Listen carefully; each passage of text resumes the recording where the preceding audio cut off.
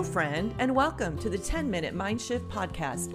I'm your host, Janet Cagle, certified life coach, business strategist, and lover of all things related to up-leveling my life and yours. My goal is to help you experience a mind shift that gets you one step closer to your goals, whatever they are. My goal is not to keep you wrapped up in self-help all day, just 10 minutes. And who doesn't have 10 minutes, right? Hello, my friends, and welcome back to the podcast. If this is your first ever time listening, welcome. I'm happy you are here. You are going to be happy that you are here today too, because I'm going to give you some little bite-sized knowledge nuggets to help you get through the holiday season without the holiday drama. I'm actually recording this the day after Thanksgiving, and we had all the festival foods, even though it's just the two of us. I had an amazing workout on Dutch, and we had a really good walk. We love to watch the dog show and put up Christmas decorations. So that's how we spent our Thanksgiving holiday, very relaxed, lots of turkey. I can hear hubby trimming trees in the background and doing yard work, so you may be hearing that as well. So that's just what's going on at our house today. This is the time of year that we all seem to pick up a little bit of the hustle and the bustle. And it seems to be, although a very joyous time of year, it can also be a very stressful time of year for a variety of reasons. For sure, this year's different. Folks are not traveling as much and not convening together as much as we normally do due to the pandemic. So maybe that's you. And the thought of not spending time together with family just doesn't even feel festive. I totally get it. Some of you may have that crazy aunt or uncle that tend to get too tipsy or get too loud, and it feels like you may not have the energy to deal with them again this year.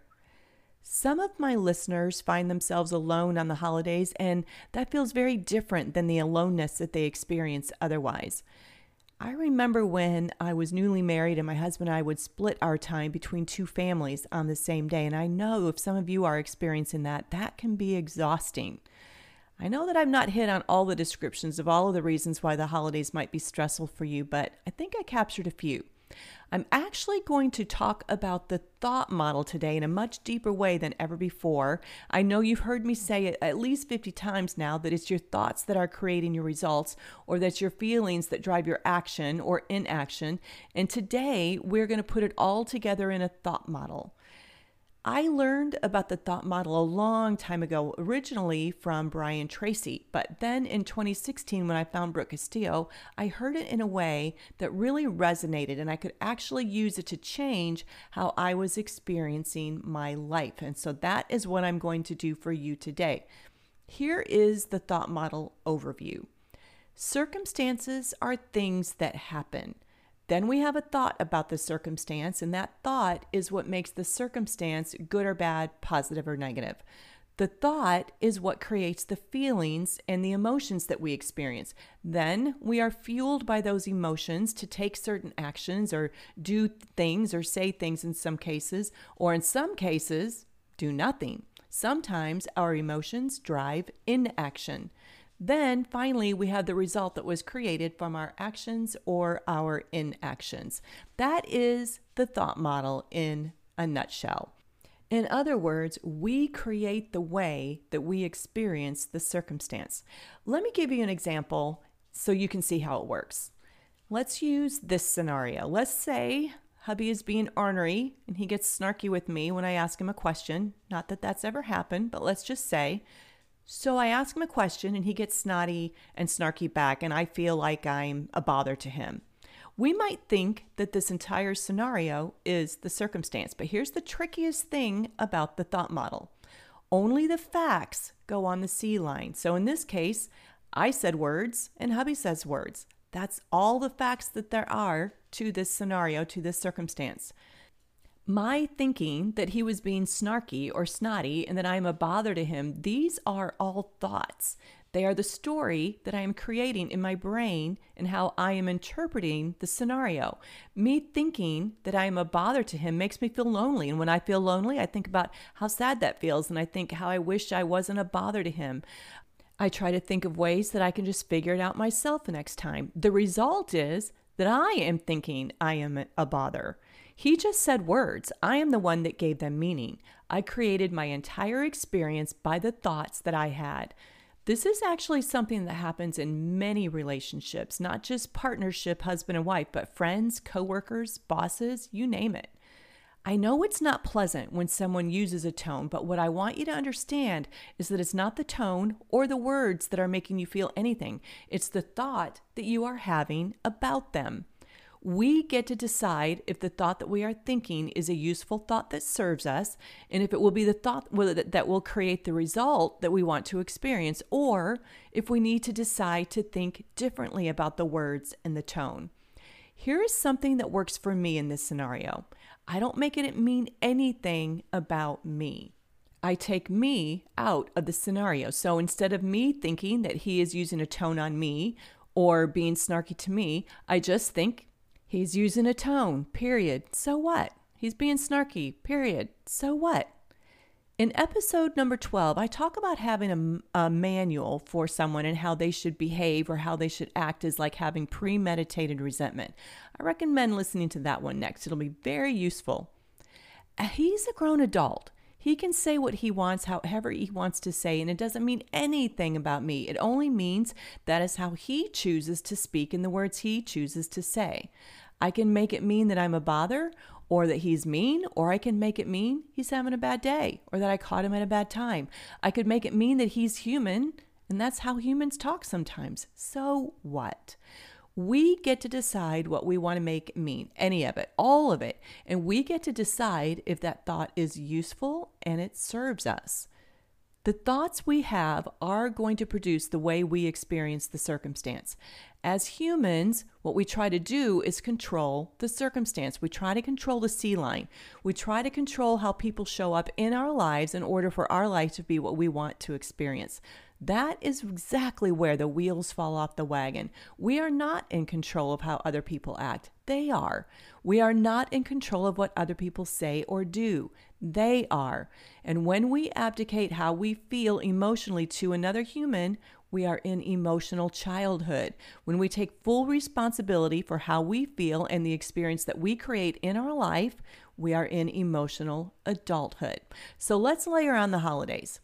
We are the ones who get to decide how we want to experience the holidays, regardless of what other people say or do, regardless of being alone or surrounded by family. Regardless of how we choose to celebrate the holiday, it's our choice by the thoughts that we choose to have. Years ago, my husband and I decided to stop Christmas shopping at Christmas time. We send the kids money and let them do the shopping. We don't exchange gifts either with each other. We haven't for years.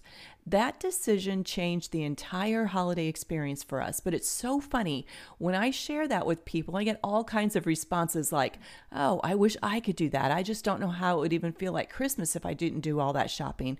Or I would be furious if my husband didn't get me something for Christmas. Or what do you do with all the time if you aren't wrapping gifts or unwrapping gifts? Here's my answer. The feeling of Christmas comes from your thoughts, not the shopping, not the gift exchange, not the wrapping or the unwrapping of the gifts. Now, here's what I want you to hear. If you doing all the shopping and if that's energizing to you, carry on. If that's how you want to experience the holiday, then rock on. But if the hustle and the bustle does not energize you, and if you want to experience the holiday a little bit more peaceful and calm, that's always an option too. So many times I hear people say how they will be so glad when Christmas is over, or they can't wait till after the holidays to get their lives back in order. And I want you to know that the holiday and what you are celebrating is your experience to create for yourself, and it doesn't have to be something that you wish to be over. The holidays, whatever holiday we're talking about or whatever holiday you are celebrating and how you are choosing to celebrate, the holiday is neutral. It's a circumstance.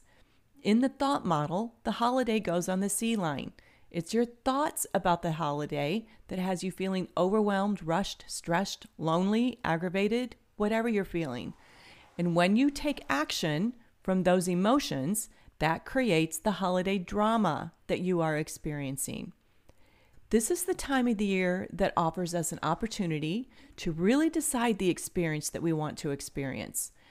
I have a friend who was really dreading seeing her mom this week at Thanksgiving. She already knew her mom would say things like, the turkey isn't moist as it was last year, or the pie crust might have a pinch too much salt.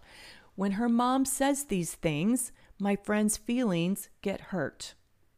Here is what I want you to see. She thinks she is feeling hurt by what mom says. Hang with me. You might be thinking the same thing. I get it. But she's feeling hurt because of the thought that she's having about her mom's words. So when I asked her what was she thinking, she said, nothing I ever do is good enough.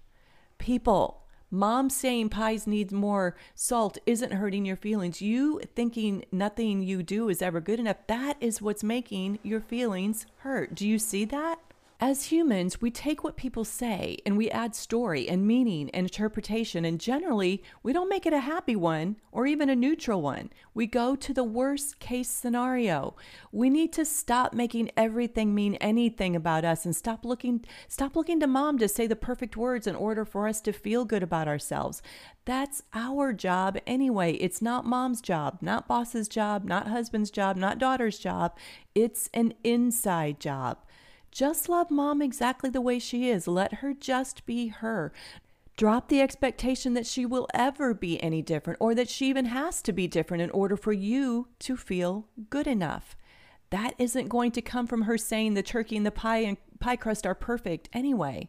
You feeling good enough is your feeling to generate by the way you think, not by what other people say or do or what they think. Whether it's the holiday or a regular day, we get to be on this planet experiencing this life. This is true. And it is the thoughts that we think that create that experience for us. I hope that something I said has resonated with you and that this episode has you feeling determined to experience the holiday exactly the way that your heart desires. Here are 3 keys to doing just that. Number 1, drop the manual for how others should show up. Number 2, decide how do you want to experience the holiday and only do that.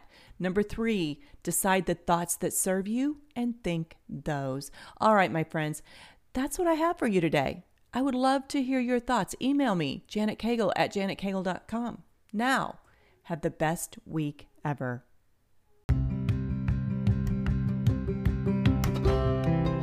That's a wrap of the 10-Minute Mind Shift podcast. I hope that you were able to experience your own mind shift today. Listen, if you're ready to take this work to the next level, I highly recommend Life by Design Academy. It's my one-on-one coaching program that offers you a transformation at the speed of life.